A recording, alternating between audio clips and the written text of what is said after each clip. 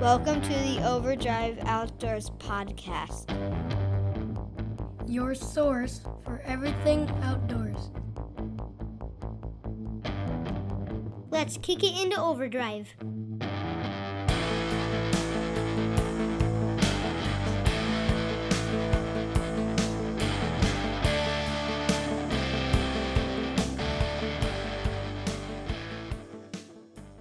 Overdrive Outdoors podcast brought to you by Predator Hunter Outdoors. Whether you are new to predator hunting or looking to upgrade your equipment, Predator Hunter Outdoors will have you hunting after the sun goes down. Carrying a full line of lights, night vision, and thermal optics, along with tripods, calls, mounting systems, and more, check them out at www.predatorhunteroutdoors.com or on Facebook at Predator Hunter Outdoors.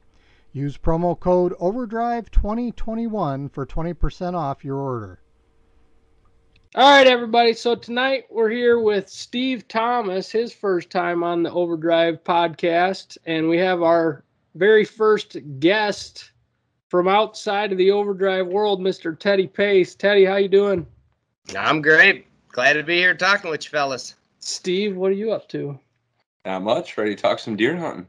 Yeah, that's kind of going to be where we're at during this podcast. It's going to be a deer hunting podcast, early season podcast. But first, I've been doing a lot of fishing lately. The fishing has been pretty good around here. We've been catching a lot of panfish. Me and mostly Carter's been wanting to go out fishing with me, my oldest boy. Teddy, you've been doing some fishing too, haven't you? Yeah, we got a couple little small ponds around here that I take the kids to. Good bluegill action. Not keepable numbers, but it's just great for the kids to get to catching. I got a little canoe that we take over there sometimes with one or two of them in it, and, we have fun. See, and that's where we go fishing, and I tell the boys, too, if you don't put 10 in that basket, I'm not keeping them. Right. I'm not playing 6 of the things to have a snack at lunchtime, Right. Well, I'm lucky.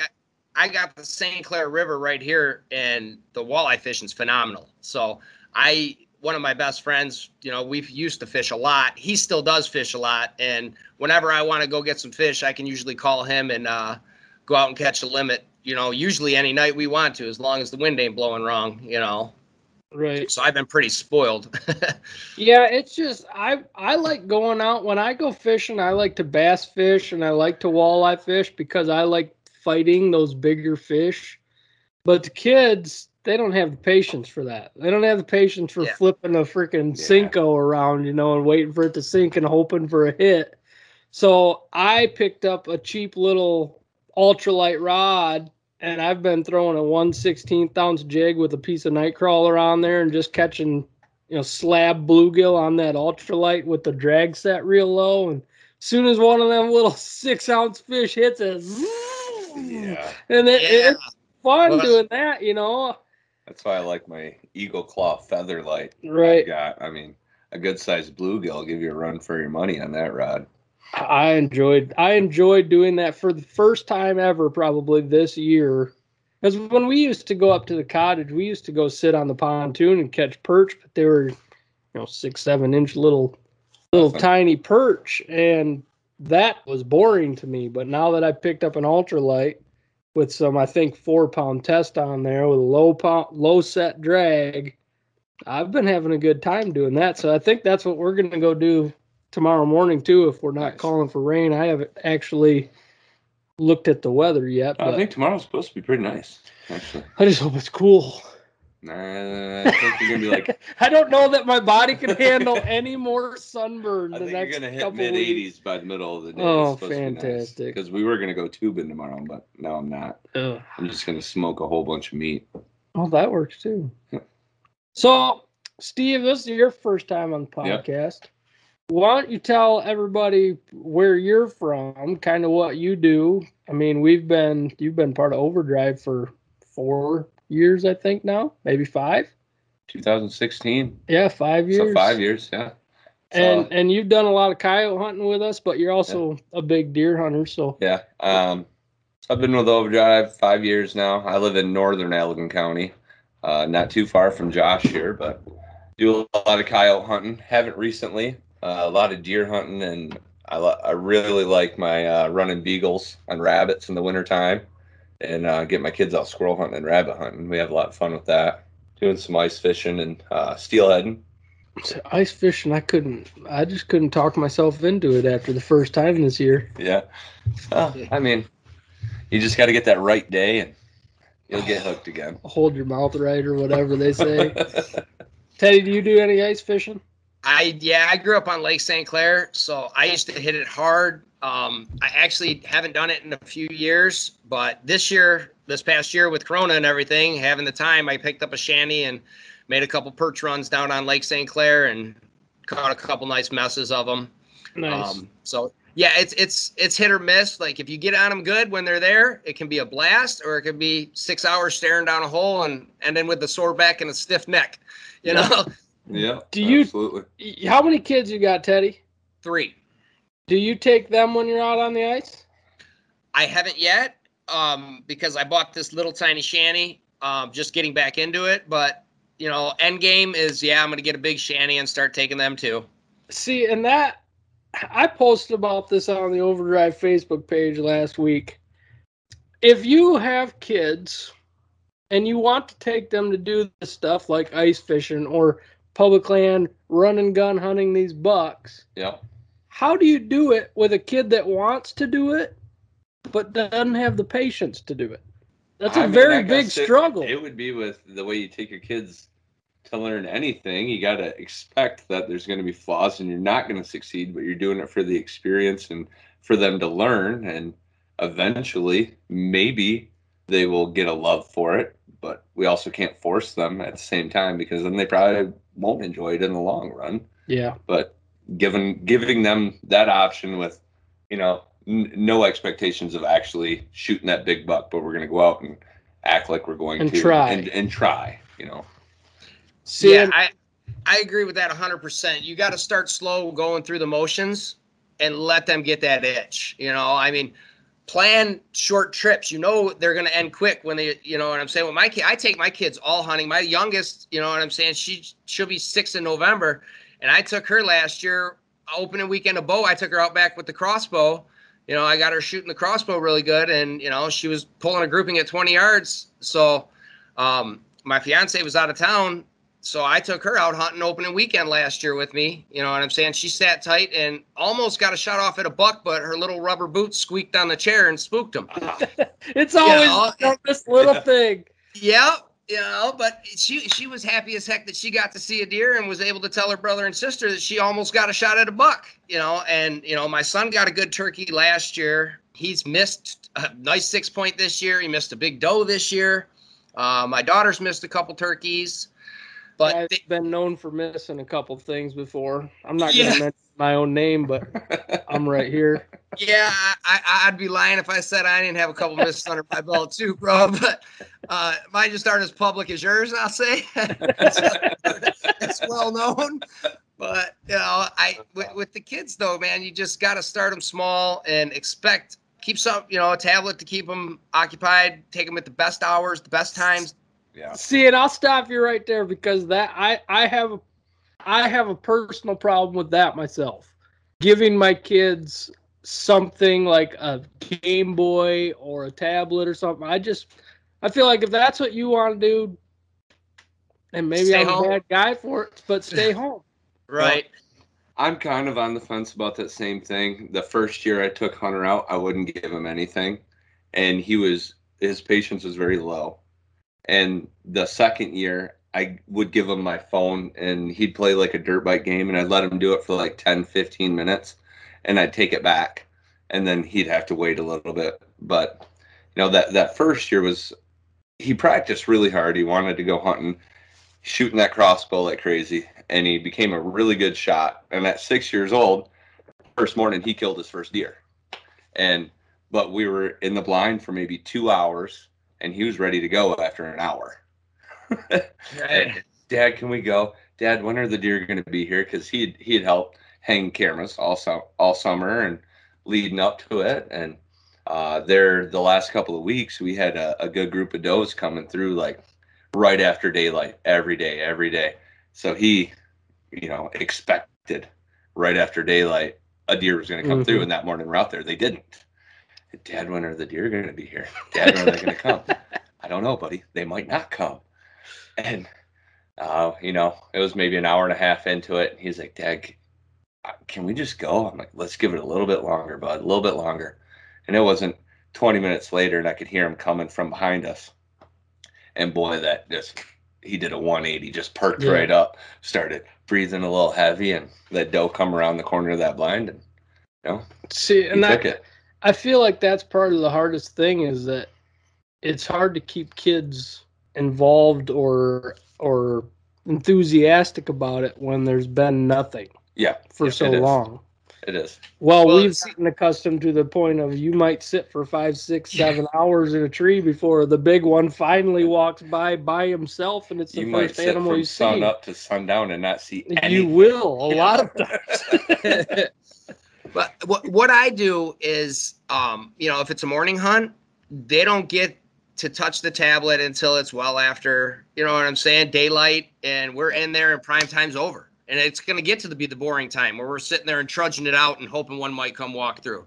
And the same thing with evening hunts. They get it from, if we're out in the blind at 2 o'clock and it ain't dark till 6, they get the tablet for an hour or two. And then it's like, all right, it's showtime, man. One could pop out anytime, put the tablet away, let's buckle down and get ready, and they know after, once they see one coming at the evening, they know it's getting dark, Dad, we might see one. I got to start looking, Right. So I mean, that's the way I've done it, because you can't expect, I've been taking my kids since they were 4. You've been taking your kids since they were super young as well, and all of mine started going at about 4, you know what I'm saying? And you can't expect a 4 or 5-year-old to sit there for 3 or 4 hours and stay entertained. If I can keep them distracted for 2 hours and then that last hour they're in the zone, we're winning. You know what I'm saying? And I get that. I just feel like at this point there's so much distraction anymore from real life, what's going on around you. And I personally hate it, but I know I'm bad at it just the same, because there ain't no way I'd sit in that tree all day long from sun up to sundown without seeing a deer, without scanning through Facebook. Exactly. Saying, well, Teddy Pace just shot one. What the heck? When we were younger, we didn't have that. There was no smartphone or tablet or anything. We had to tough it out. We had to tough it out when we were. And it was tough. And it was tough. It's different times at the same time. But no, that's how I kind of started that first year. I wanted Hunter. I didn't want that. I wanted him to enjoy it. But I've seen him starting to lose that want a little bit. So, which is hard. This ain't the world that we grew up in, fellas. And we got to make the adjustments. And if I got to sacrifice a couple hours of tablet time so that I can light that fire in these kids, you know what I'm saying? My son shot his first turkey last year, and your kids have had some harvests. Yeah. You know what it's like when they get it done. You know what I'm saying? It something clicks. We got to do what we got to do to get them there, to keep this thing going. That's the way I look at it. Yep. I agree. Well, Teddy, how about you growing up? Did you always come from a hunting family, or are you kind of your own? I found my own way. No, my dad was the old hillbilly from Kentucky. You know what I'm saying? He hunted a lot, didn't kill a lot. That's my dad. He wasn't a hillbilly from Kentucky, but he hunted a lot and didn't kill a lot. My grandpa's from Kentucky. Yeah, my dad hunted 25 some years and killed 1 buck. And it's a little 8-point, little basket rack 8-point that I got. I just had it remounted a couple years ago with one of my capes. Okay. But but I had 2 older brothers too, so he always had a kid with him. He drugged me along from the time I was 5 years old, I was going, you know what I'm saying, and falling asleep at the base of the tree and waking up, you know what I'm saying, in the rain, soaking wet, whatever, but always trudging along, So, but we had a camper that we went to. I grew up in Warren, so I was in the city, you know what I'm saying? I was right on the border of Detroit. But every weekend we had a camper over in Howell that we went to, and there was a little pond that we fished, or a little lake that we fished in, and we bluegilled and bass fished, and squirrel hunted and deer hunted. So I was always chasing my dad and my older brothers around playing catch up. I'm the youngest of 5, so I had 2 older brothers that I was trying to chase around. So back then, when your dad and your brothers and you would go deer hunting, what was your main hunting style back at that point? I mean, were you a bait hunters? Were you guys hang a ladder stand and sit there all year? It wasn't even tree stands. We had, this is early 90s, we were 2x4s and plywood building, I remember I built my first tree stand when I was 12 out of a couple 2x4s and a piece of plywood, and I had an old dart and bow, and I didn't even know about clearing shooting lanes. I had 2 yearlings come out and dumped my whole quiver on them. And my dad and brother were up the hill watching, and my arrows were actually deflecting over the deer and shooting into the next field over, because I was hitting branches that I didn't trim shooting lanes, because we didn't know nothing about that. My dad was just hunt a run, find a run, and sit tight. And that's kind of old woodsmanship style hunting, Yeah, absolutely. Look for sign and hunt it.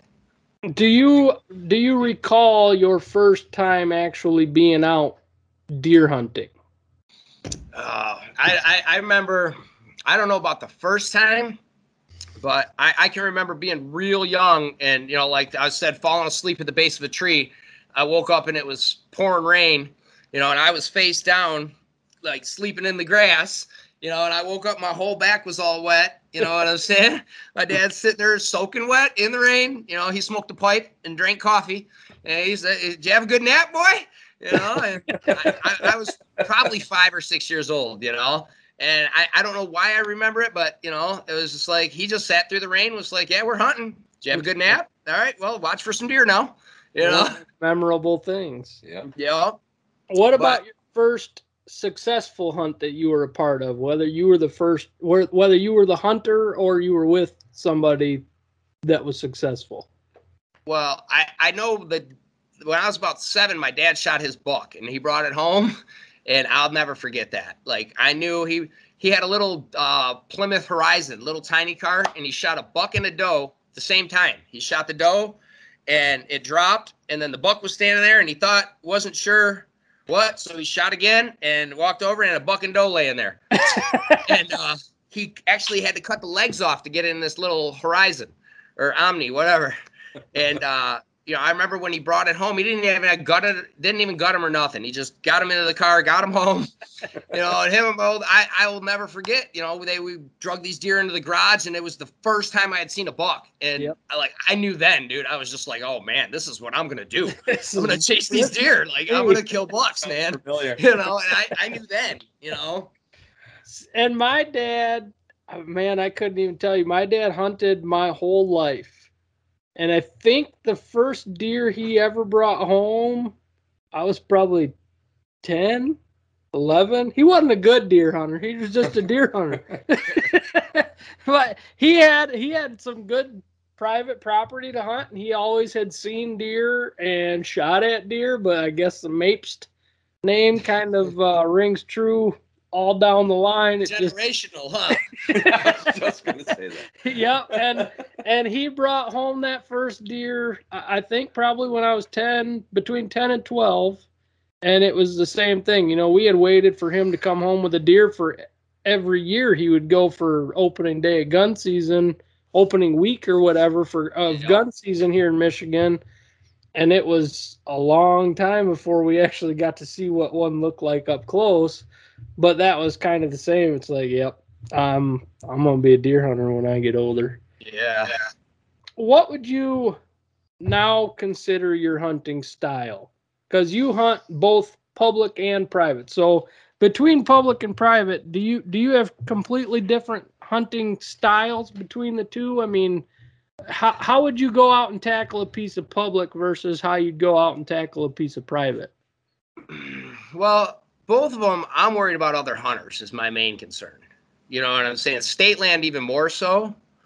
You know what I'm saying? I'm hunting them too because I want to stay away from them, or I'm going to want them to push the deer to me, whereas you can be a little more on the private land. I got lucky with when I bought my house on 10 acres, I ended up getting access to the 80 acres behind me. It's a huge crop field and 30 acres 2 doors down. So I bought 10 acres. Yeah, I bought 10 acres and got 120 adjoining with it, Terrible. Yeah, I bought 3/4 and I've got 3/4. So I'm a little more patient here. You know what I'm saying? Because I know what the pressure is here, a little more calculated.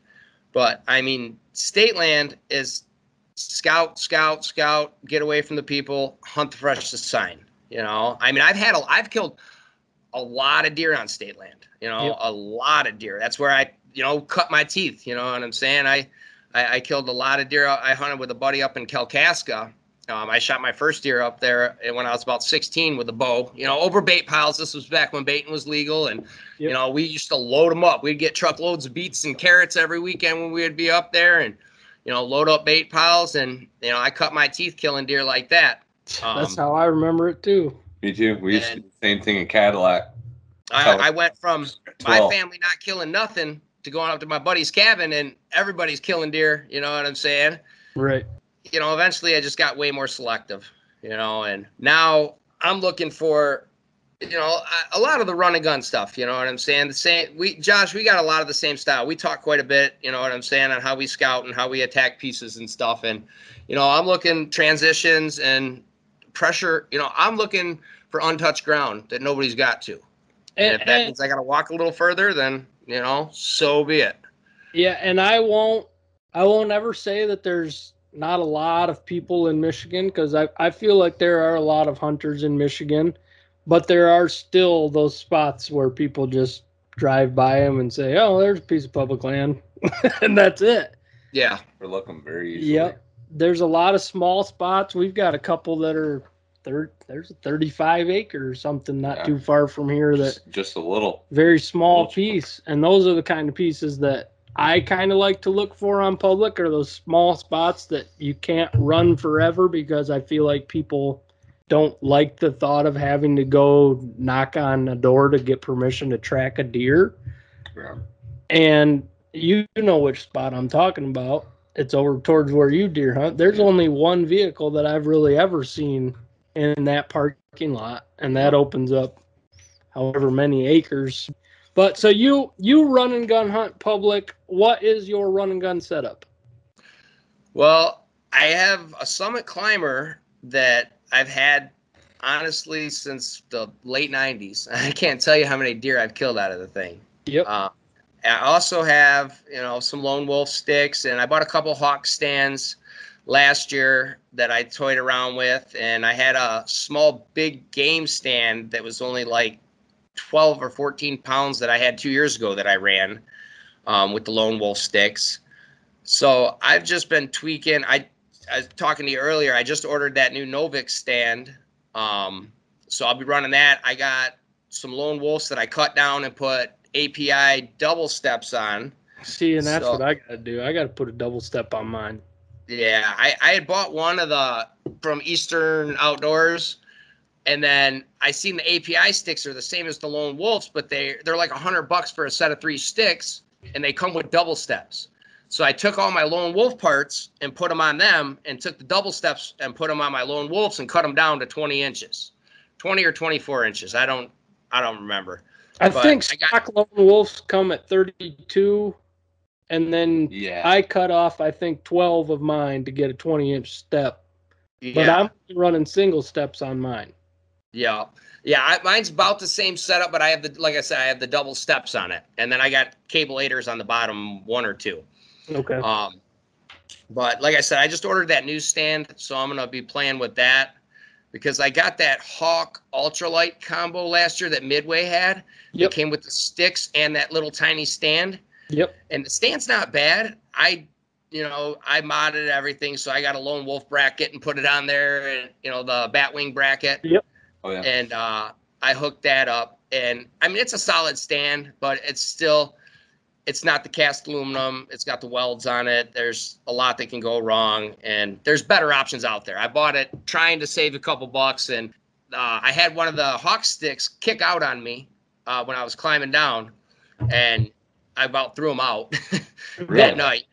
I didn't climb with them again, I've heard some things like that before about those sticks, but I got 4 set of Hawk sticks, and I haven't had an issue yet. I actually love my Hawk sticks. They're a little heavy, but yeah, I ran Hawk sticks for the first season that I had that I was doing run and gun back in 16 or 17. I ran 4 hawk sticks, and I didn't have a problem. I rope modded them to get rid of that steel or whatever metal buckle that they got that goes around the that tree. isn't so cool, but see, yours is modded. Yeah. Your straps are modded with like a beer can koozie or something almost. Oh, that's it's almost like the silent tape. Yep. Whatever you want to call it, is put around those buckles so they don't clink and make noise. But yep. They work. And what do you use for stand? I got the Lone Wolf Assault 2. Okay. So same stand I use. I use 4 modded. I mean, basically just cut down Lone Wolf sticks. They are. But you're running rope mods too, right? I'm using Amsteel daisy chains on mine. I built some daisy chains on them, and I'm not completely sold on them because it doesn't. I have had, and I think it's probably because of me cutting them down and maybe not putting the buckle or the strap exactly in the right location. Right. But I have had a couple where the bottom's kicked out when I've gone to just lock them down with my hands. But other than that, Lone Wolves with daisy chains, I'm up a tree in 7 minutes with my bow in my hand. Have you ever timed yourself? I have not timed myself. I know at the end of the season, I'm a lot faster than I am at the beginning of the season. Yeah, for sure. I got this set up not last year, but towards the end of the year before. Yep. So it was actually the end of bow season, November, and my first night out, I killed that big doe, and you helped me drag her out. Well, why don't you tell us about that doe? Because this is your first run and gun. It was my very first run and gun. That especially a successful one. Yeah. So tell us a little bit about that hunt. So I guess we should start with, I was interested in getting into run and gun, watching you and looking at your setup, and I really liked your stand and your sticks. And so I'd borrowed yours for a set earlier in the year, and I really liked the mobility of it. So I found somebody selling a brand new stand close to me, and I picked that up, and I ordered the sticks, and I was waiting for the sticks to come in, and they finally came in, and it was November 14. I got home. I remember that. I got everything set up, and I'm like, all right, I'm running to the woods. I'm gonna get this figured out. I'm gonna hunt out of my stand tonight. And I had a plan on going in deep towards the swamp edge where I knew where some deer were hanging out. And by the time I actually got everything set up and got to the woods and got out there, it was running pretty late. And I knew of a closer spot, pretty close to the road. I mean, what are we, like 200 yards from the road? Another little wet area. And I was like, you know what, this will do. I just want to set it up. Even if I don't see a deer tonight, this will be okay. I'll set up in my stand. We had snow on the ground, didn't we? We had a lot of snow. Yep. It was like not quite knee deep, but it was like shin deep snow. Yeah. So you could run off of sign, though. Yeah, and there was sign all over in the area I was going into. So I picked this closer area to just go set up so I could at least sit in the stand for some time before dark. And I got in there, and there was quite a bit of sign. That it's like an intersection of 3 different runs coming out of this wet area. One taking like a saddle, one taking a ridge top, and one kind of cruising around the outside of it. And I picked a nice tree kind of close to the intersection of all 3 of them, climbed up, and I probably wasn't in that stand 20 minutes. And a couple of deer come running by me from the thick, and I stood up and grabbed my bow, and I looked back, and I see it was a big bodied deer coming through. I couldn't see its head at first. I'm like, buck. He's chasing these does that just come out of there. And this giant doe steps out and is at 20 yards broadside. And I'm like, just kind of looking at her in awe about how big she was at first. I'm like, I'm shooting her, you know? So I ended up shooting her, and I called Josh. And if that thing didn't go 400 yards into the swamp, it didn't go 10 feet. Bleeding like a stuck pig. Dude, bad. I'm pretty sure both of us still have videos saved of this deer, of just the blood spray up trunks of trees coming in, and we had to cross the creek like 3 different times. And I'm trying to remember where your arrow was. My arrow We found your went arrow in behind her ribs and actually came out on the top of her neck. Yep. Like in between her head and her shoulders. Like it went all the way through, and I think it only caught one lung, and the way it skirted through, it came out the top of her neck on the exit side. I remember that. And yeah, because every 20 yards we're like shining the flashlight in front of us, like she should be right. Nope, Gotta be laying here. How can one deer lose this much blood? that was a good night. We were out there for a long time. We were, and then we only brought the hawk cart to the first creek crossing, which was 300 yards from where we got her at. Oh man, but that's probably the biggest bodied deer I've killed. Yeah, and that was a big she's bigger than Trudeau. Yeah, she's bigger than almost any buck I've ever killed. Maybe, I don't know, maybe my 9-point body buck might have been a little bit bigger than her. But want to lengthen your time in the field and shorten your scouting time? Not only does the HuntWise app show you property boundaries, landowners' names, and in some cases even their phone number, but using the app will show you the wind direction on the map of the place you want to hunt. And the HuntCast feature shows peak movement times for various species, including predators. Get the HuntWise app at www.huntwise.com, the Google Play Store, or the Apple App Store for only $59.99 a year for Pro or $119.99 a year for Elite. Use promo code OVERDRIVE20 for 20% off an annual membership. So, Teddy, if you're out looking on public land, let's say you're just looking at a map. You're not looking at topo, anything like that. You're just looking at a satellite image. What is one of the main things, if you were to see one thing on a map that said, I need to go check that out, what do you think that would be? There's a lot of different things. I mean, it just depends on the terrain. I'm looking for isolated transitions and areas that'll hold deer that nobody's going to get to. I mean, it's so you hear it so much, especially with the run and gun stuff, but you got to get to where people aren't going to be. A lot of times, my one spot in state land, it was a simple little clearing. There's railroad tracks that run through it, and there's a big, I guess you would call it a swampy pond, and then it butted up to cattails, but there's like a little land bridge that crossed the tracks, and if you didn't cross there on that little land bridge, then you'd have to go down, I don't know, a half a mile through the swamp to find another solid crossing. You know what I'm saying? That wasn't flooded out. And I killed a lot of deer there, and it was just so simple that it was the easiest convenient spot for them, and when I found it, I knew, Is that water, that swampy edge, anything that you could have seen off a map? Or if you wouldn't have gone in there and put the footwork down, would you have not known it was there? No, you could definitely pull it right off a map. You could see, you know what I'm saying? Because it is right at the edge of a long chunk of swamp. You know what I'm saying? Like there's a flooded pond area, and then it turns into a pretty decent-sized cattail marsh. But this is the only little land bridge, and it doesn't get a lot of action early season. You get a ton of does crossing through there. They're headed into the marsh and crossing long ways.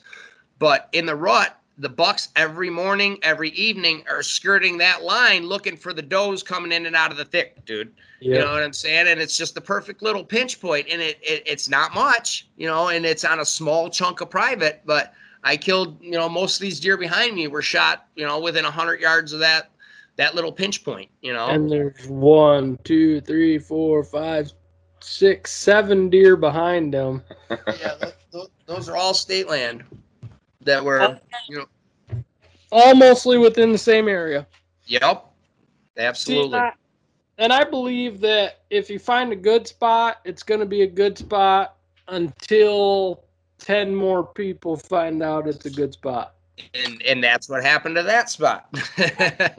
we were talking about this the other day, but you know what I'm saying? I had a couple people see me drag some decent deer out of there, and it went to the birds. Now there's a guy that actually said he's got a permanent stand fixed right in the middle, right on the edge of the swampy stuff, but like right in the bedding area. It's a damn island where they bed, and he. You know what I'm saying? There's a swampy part, or there's a pond like And then right on the other side of it, it's a thick island, and then it turns into cattail marsh. And the bucks would bed in there. It would be ripped. I tracked a deer back in there, and there was just rubs everywhere.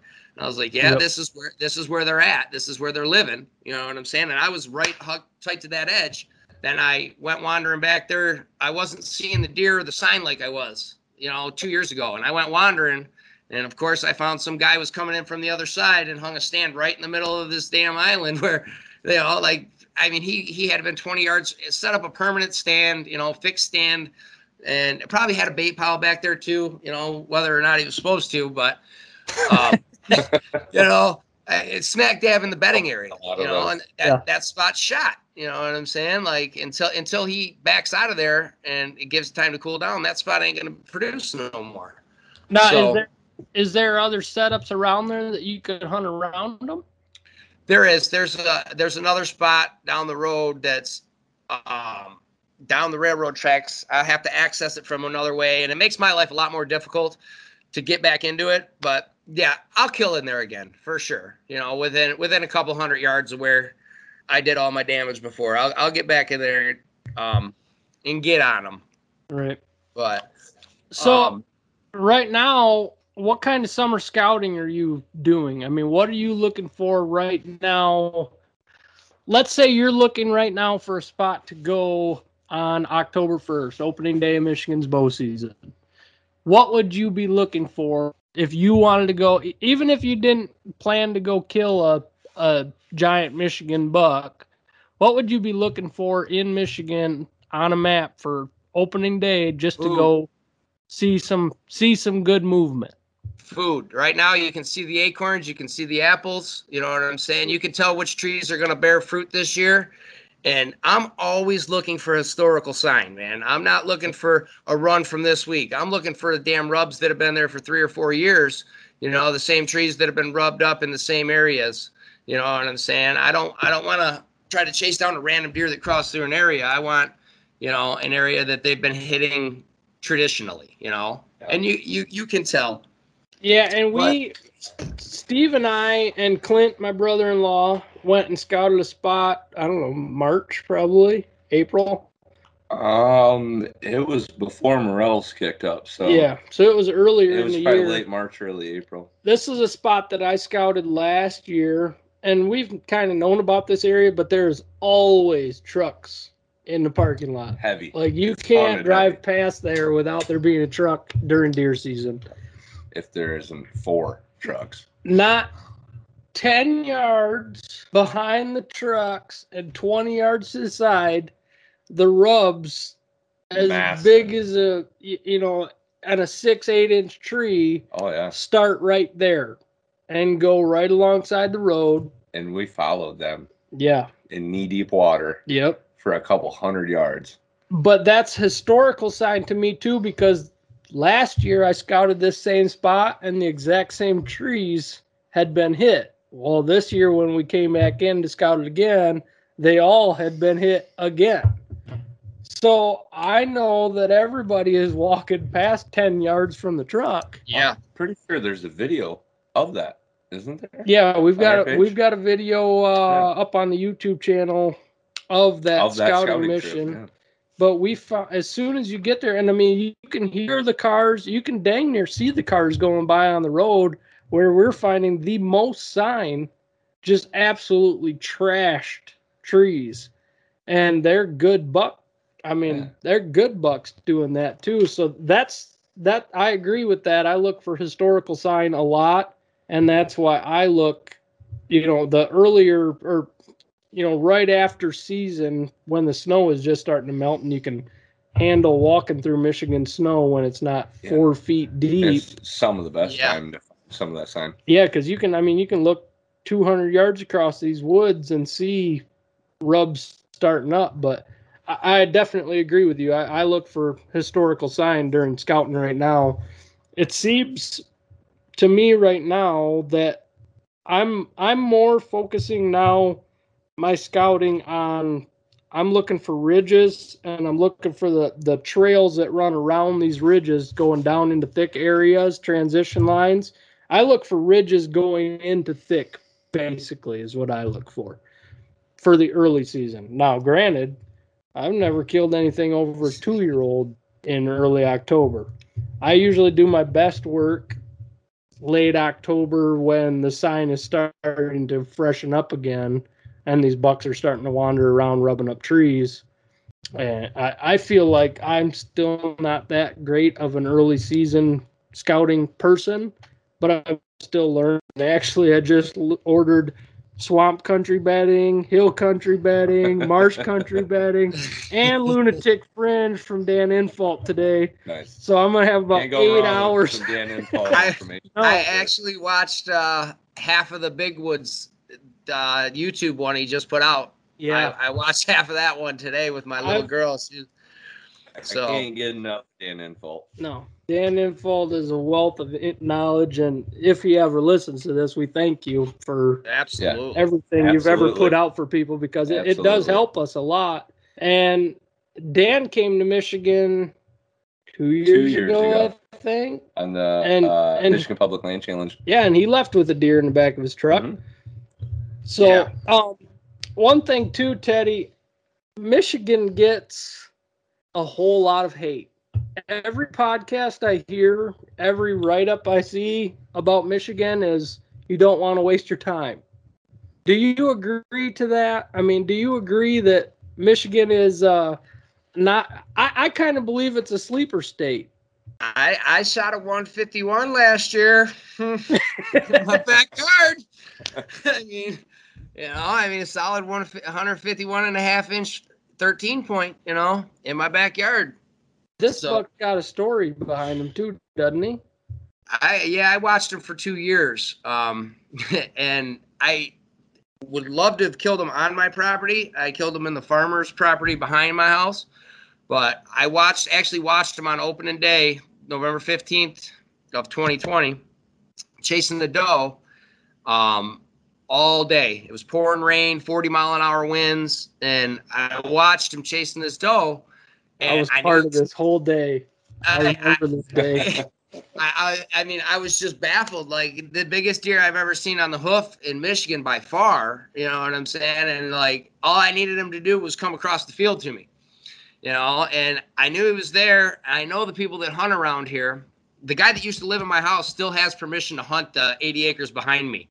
Him and his brother come out every opening day and sit on opposite corners of this field. So I'm directly across the field.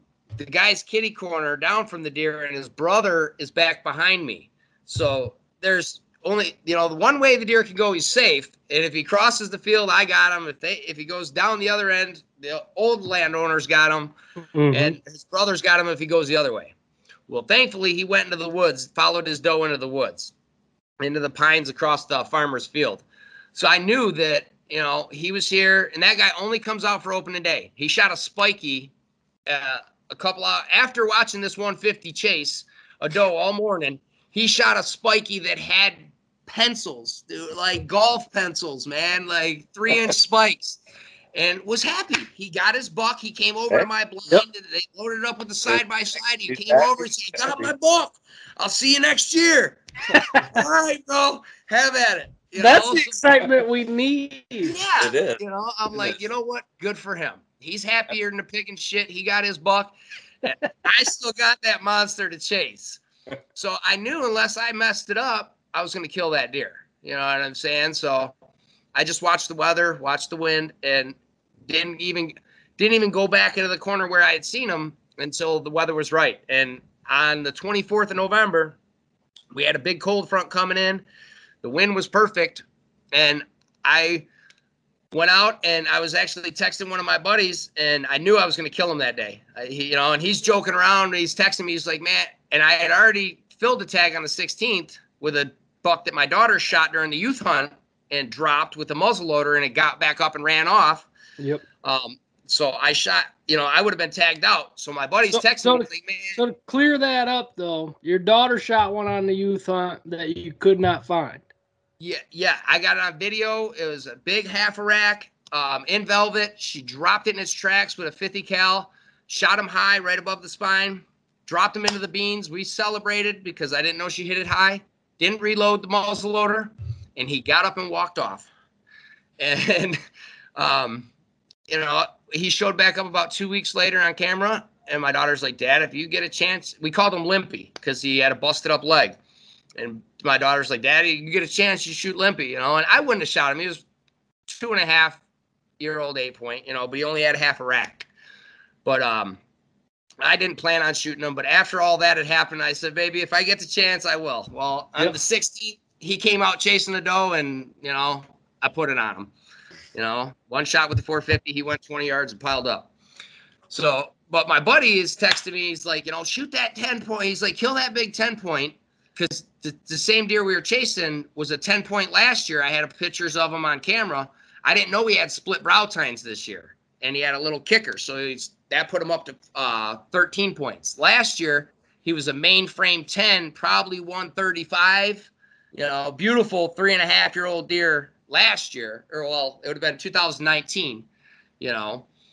But, you know, my buddy's texting me. He's like, man, would you shoot that big deer? He's like, shoot that big 10-point so we can go on doe patrol. Because he had some doe tags he wanted to fill.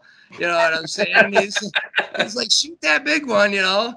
And I shit you not, about an hour later, I had a picture of it. I sent you the picture, Josh. Yep. Of him laying in the field. And I sent it to my buddy. I said, he's down, you know, and it was all hooting and hollering and celebrating then. My buddy came out, and my buddy was actually in the blind with me on opening day on the 15th and seen this deer chasing, you know, and I had video of him chasing. So my buddy was a big part of the story too, my buddy Justin. And so he came out, and me and him went and got the deer and got it in, and, you know, he's at the taxidermist now. But what did you shoot that one with? You said a 450? Yeah, 450 Bushmaster. What bullet did you choose for that? The Hornadies. Okay. 250 grain. No, not the blacks, just the regular. Yeah. These. Yeah. I've had great luck with them. With that with the 450, I put it on the shoulder, man. They don't go nowhere. It's a big enough gun. You put it right on the shoulder. I shot that deer from 135 yards, and I actually had the crosshairs behind his shoulder. I'm like, nah, because I don't have access to the pines on the other side of the farm field. And he had walked out of them. So I'm like, nah, he's the exact same farm that you hunt. He bought a house, has access to the property behind him, and then there's pines that he can't get into. That's the exact same. You live next door to me? Right. But yeah, so I put it right on, you know, I had it behind his shoulder, and I moved it up right onto his shoulder. He was quartering towards me and just piled them right up. And I mean, I just sat there and shook I kelped it together till, you know what I'm saying? I pulled the trigger, and then I lose it. You know, I've killed enough deer to where I can usually hold my shit together till it's done, and then I lose it. You know, and this one I just sat back, and, you know, I lost my mom last spring, and you know, she was my biggest fan, my biggest supporter, and so I sat back and thanked her, and, you know, I actually said, Ma, you see that? I got my buck. You know, Mama was a part of that. For sure, dude. You know, she would always be the first one that I'd call, you know, after my dad passed away when I was 19. So my mom was always my biggest fan, and I was the one in the family. My brother's a big fisherman. I'm the deer hunter, you know what I'm saying? So Mom was always rooting for me. So she definitely sent that deer right out in front of me, you know? Absolutely. That's the same way I killed my first public land buck in 2010, and it was only a couple months after my grandpa had passed away. And it was the dumbest 10-point I've ever seen in my life, because he snorted at me, stomped at me at 65, 70 yards, and I heart shot him at 7 yards. Well, they don't do that. They don't do that unless there's a little bit of a push from above saying, just keep going. Right. A little further. Go about 60 yards closer, right underneath that dude you were just stomping at. Oh, that's beautiful. Teddy, do you use trail cameras on public land? I do. What kind of things do you look for a spot to set up a trail camera in the summer? I mean, do you make mock scrapes? Do you set them on just natural travel patterns? It's changed over the years. You know what I'm saying? Nowadays, it's more. It depends. If it's an area I know I'm going to be hunting, and I know that's a decent area, I will definitely throw a vine up and make a mock scrape, and, you know, have my kill tree picked out. If I know where I'm coming and going, you know what I'm saying?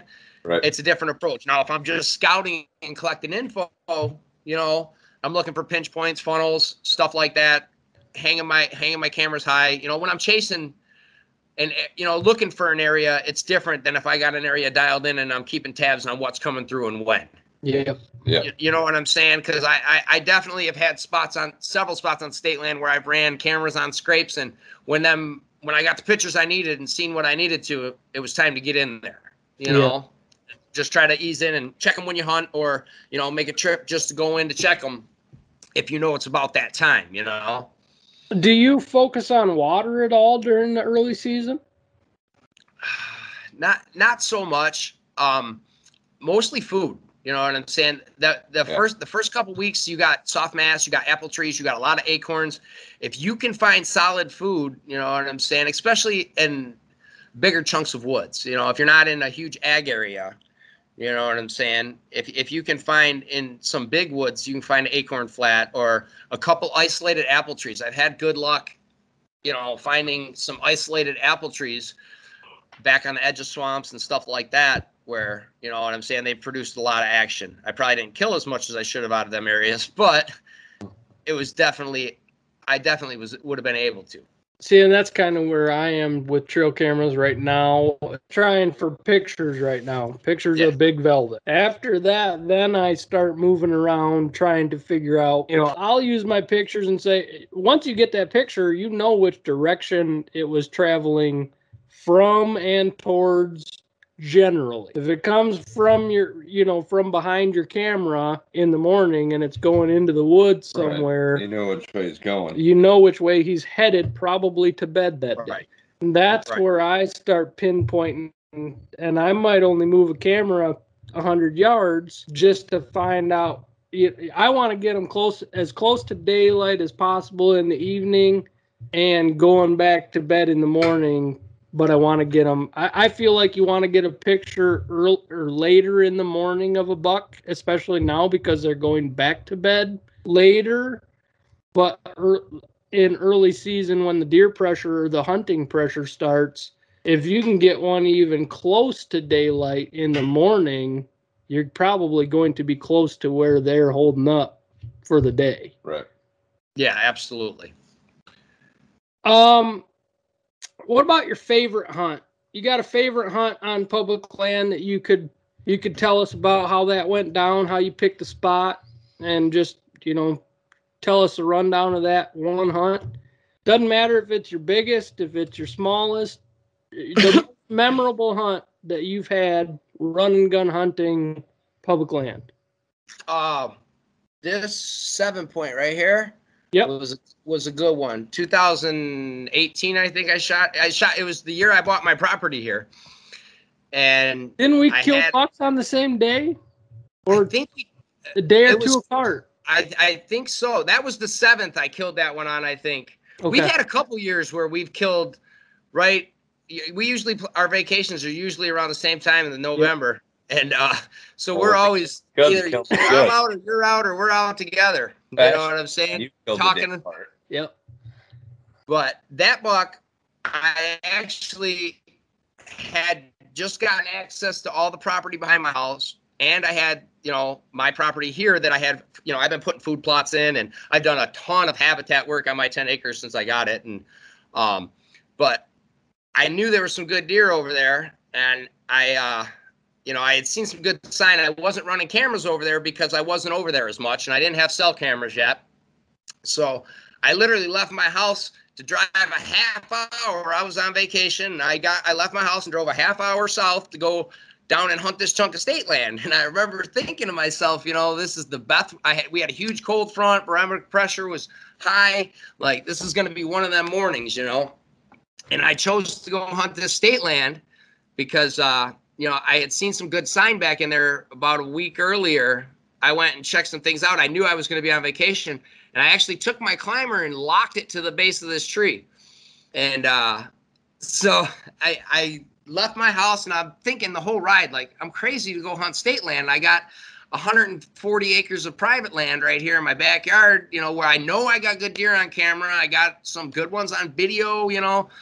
And I went and sat and on my way out, I had a drag. I put some doe pee on it and, drug a scent trail out to my spot, got up in my stand, and right at daylight, I heard a branch breaking, 30, 40 yards behind me, and this deer was right there.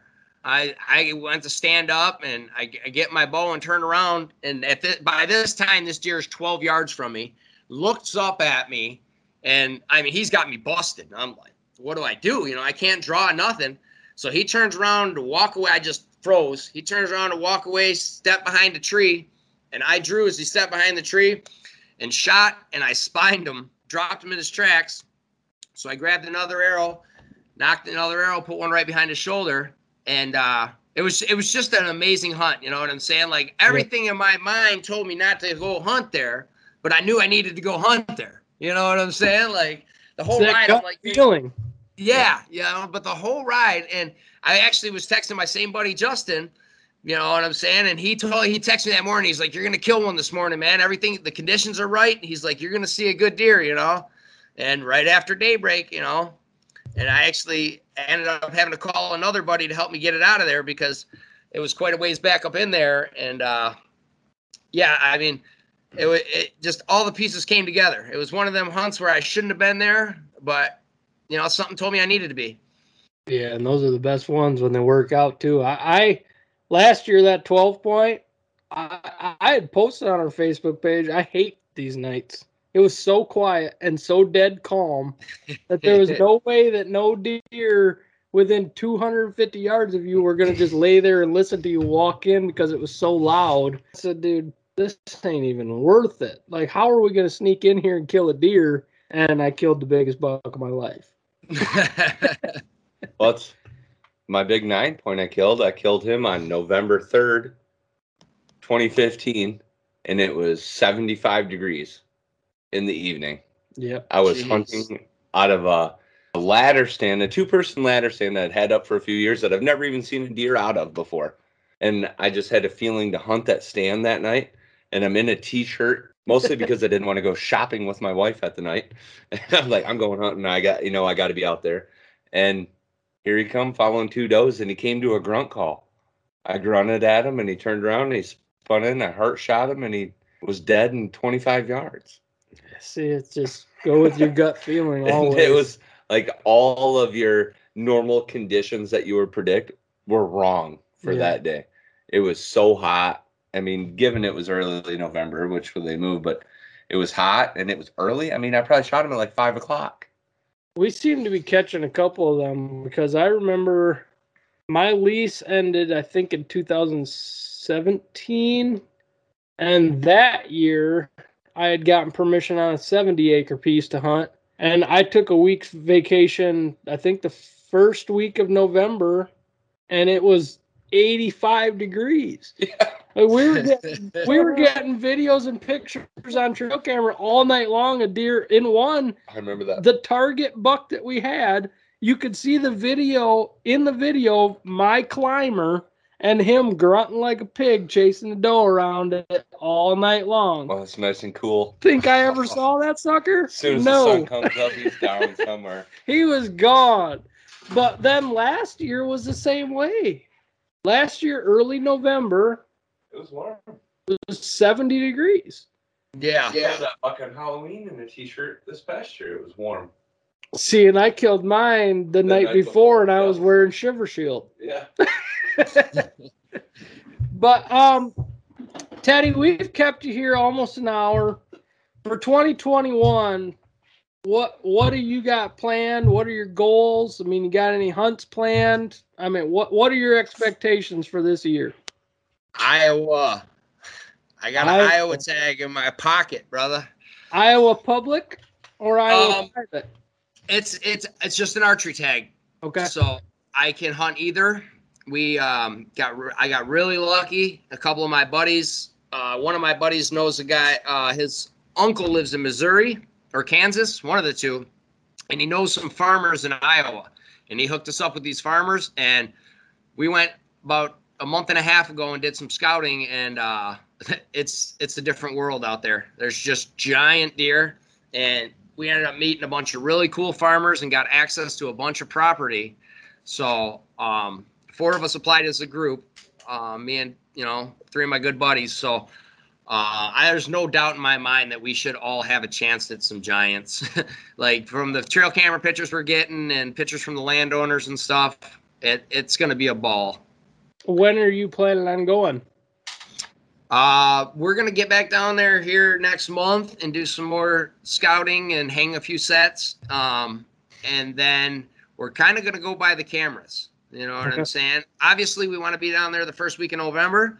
But if we're getting daylight pictures and they open October 1st as well. So, I mean, if we're getting legit daylight pictures in October 1st, then we're going to be down there. You know what I'm saying?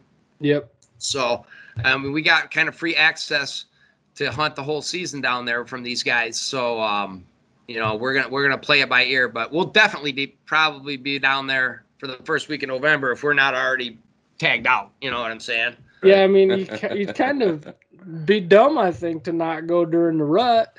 Yeah, I mean, unless, like I said, unless there's something that tells me I need to be down there before then, because if I'm going to, I've been doing this long enough to know I'm going to do what the deer tell me. Not what I want them to do. I'm going to do what the fucking deer tell me.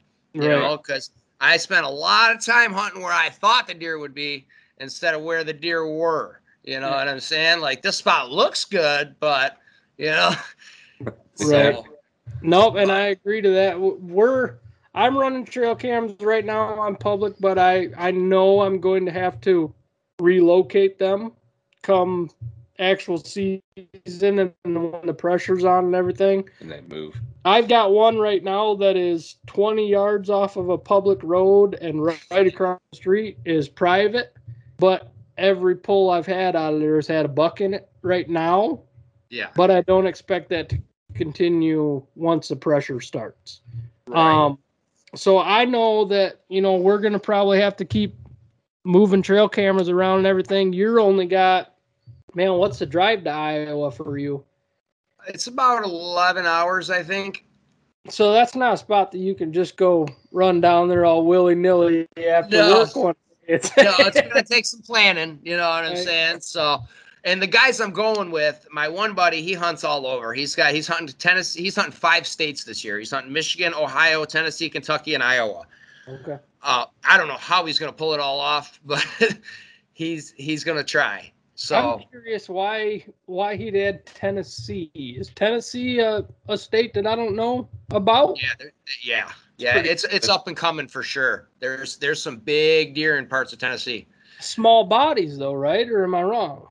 No, just like Kentucky deer, man. Kentucky deer, huge. That big non-typical got shot. That world record non-typical got shot out of Tennessee a couple years back. It was a giant. That Gotcha. 34 pointer or something. I don't know. It was gnarly, but that was out of Tennessee a couple years ago. Gotcha. But I think one day I think I'm gonna start. When I start out of state, it'll be either Kentucky or Ohio. Yeah, Ohio definitely has got some nice deer. I hunted there in 2015 and shot a decent 10 point. By Michigan standards, the Ohio people were like, "Why'd you shoot that little guy? Like, that's the biggest deer I've ever seen, dude. What do you mean?" But I definitely want to get back down to Ohio. I want to start looking at some public land down there because I am totally convinced if you can kill in Michigan, man, you can go kill anywhere. And I kill consistently, and I'm confident that I can go. I'm going to go to Iowa and knock the shit out of a monster this year. And if I get to Ohio again, I'm going to do the same. When I hunted Ohio in 2015, we had a kind of an outfitter. He basically had land and a lease and a cabin and a couple stands set up, but we could freelance wherever we wanted. And I hunted the first couple days at his spot and was like, "No, I don't like this. You need to show me some more property." So he took me to another chunk of his property they had access to. They didn't have any stands. I walked it, hung my climber, killed the next morning. Perfect. See, even on private land, I think run and gun. If I would have moved a lot more when I had my lease, I probably could have had chances at bigger deer. But once I hunted that for 5 years, it's like my stands are where they are. I killed deer. You do it. Just whatever. Like clockwork.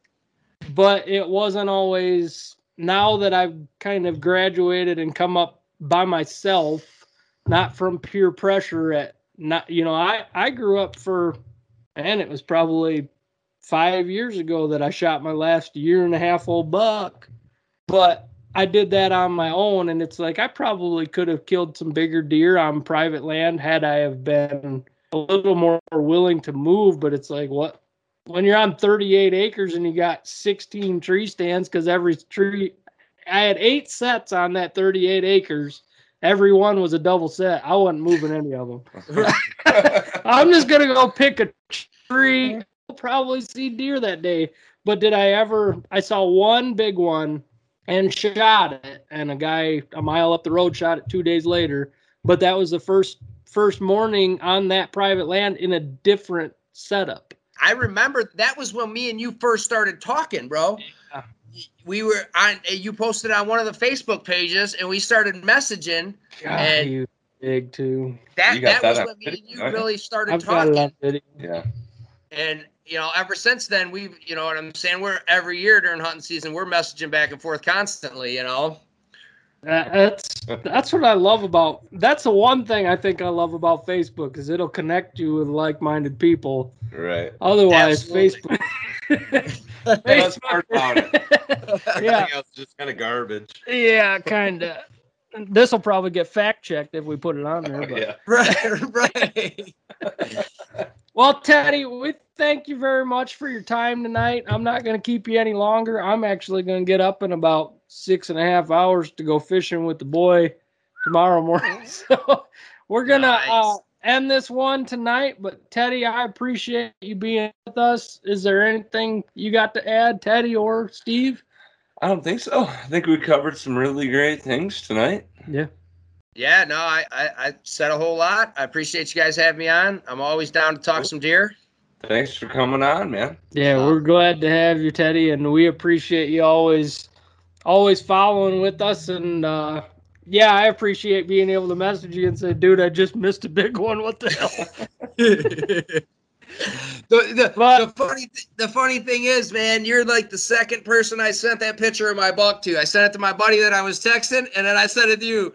You know what I'm saying? It's like, and I love that. I know if I could send you a map and be like, hey, bro, where would you hit this? What do you think about this? You know what I'm saying? And we attack things a lot the same way, and it's just nice to have someone to talk to, like-minded, like you said. Like-minded people, man, they make good friends. Absolutely. Teddy, I appreciate it.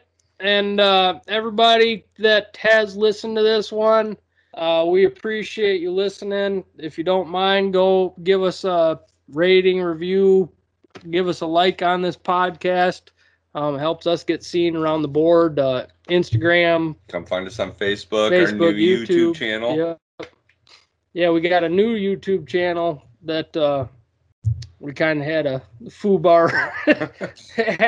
had to delete the old one and start a new one, basically. But yeah, we appreciate everybody that's always been here with us. And Teddy, we definitely appreciate you being on here with us today. And send us those pictures because I know you're getting excited for Iowa, and I want to see the bucks that you're going to chase after. Absolutely. Good luck in Iowa.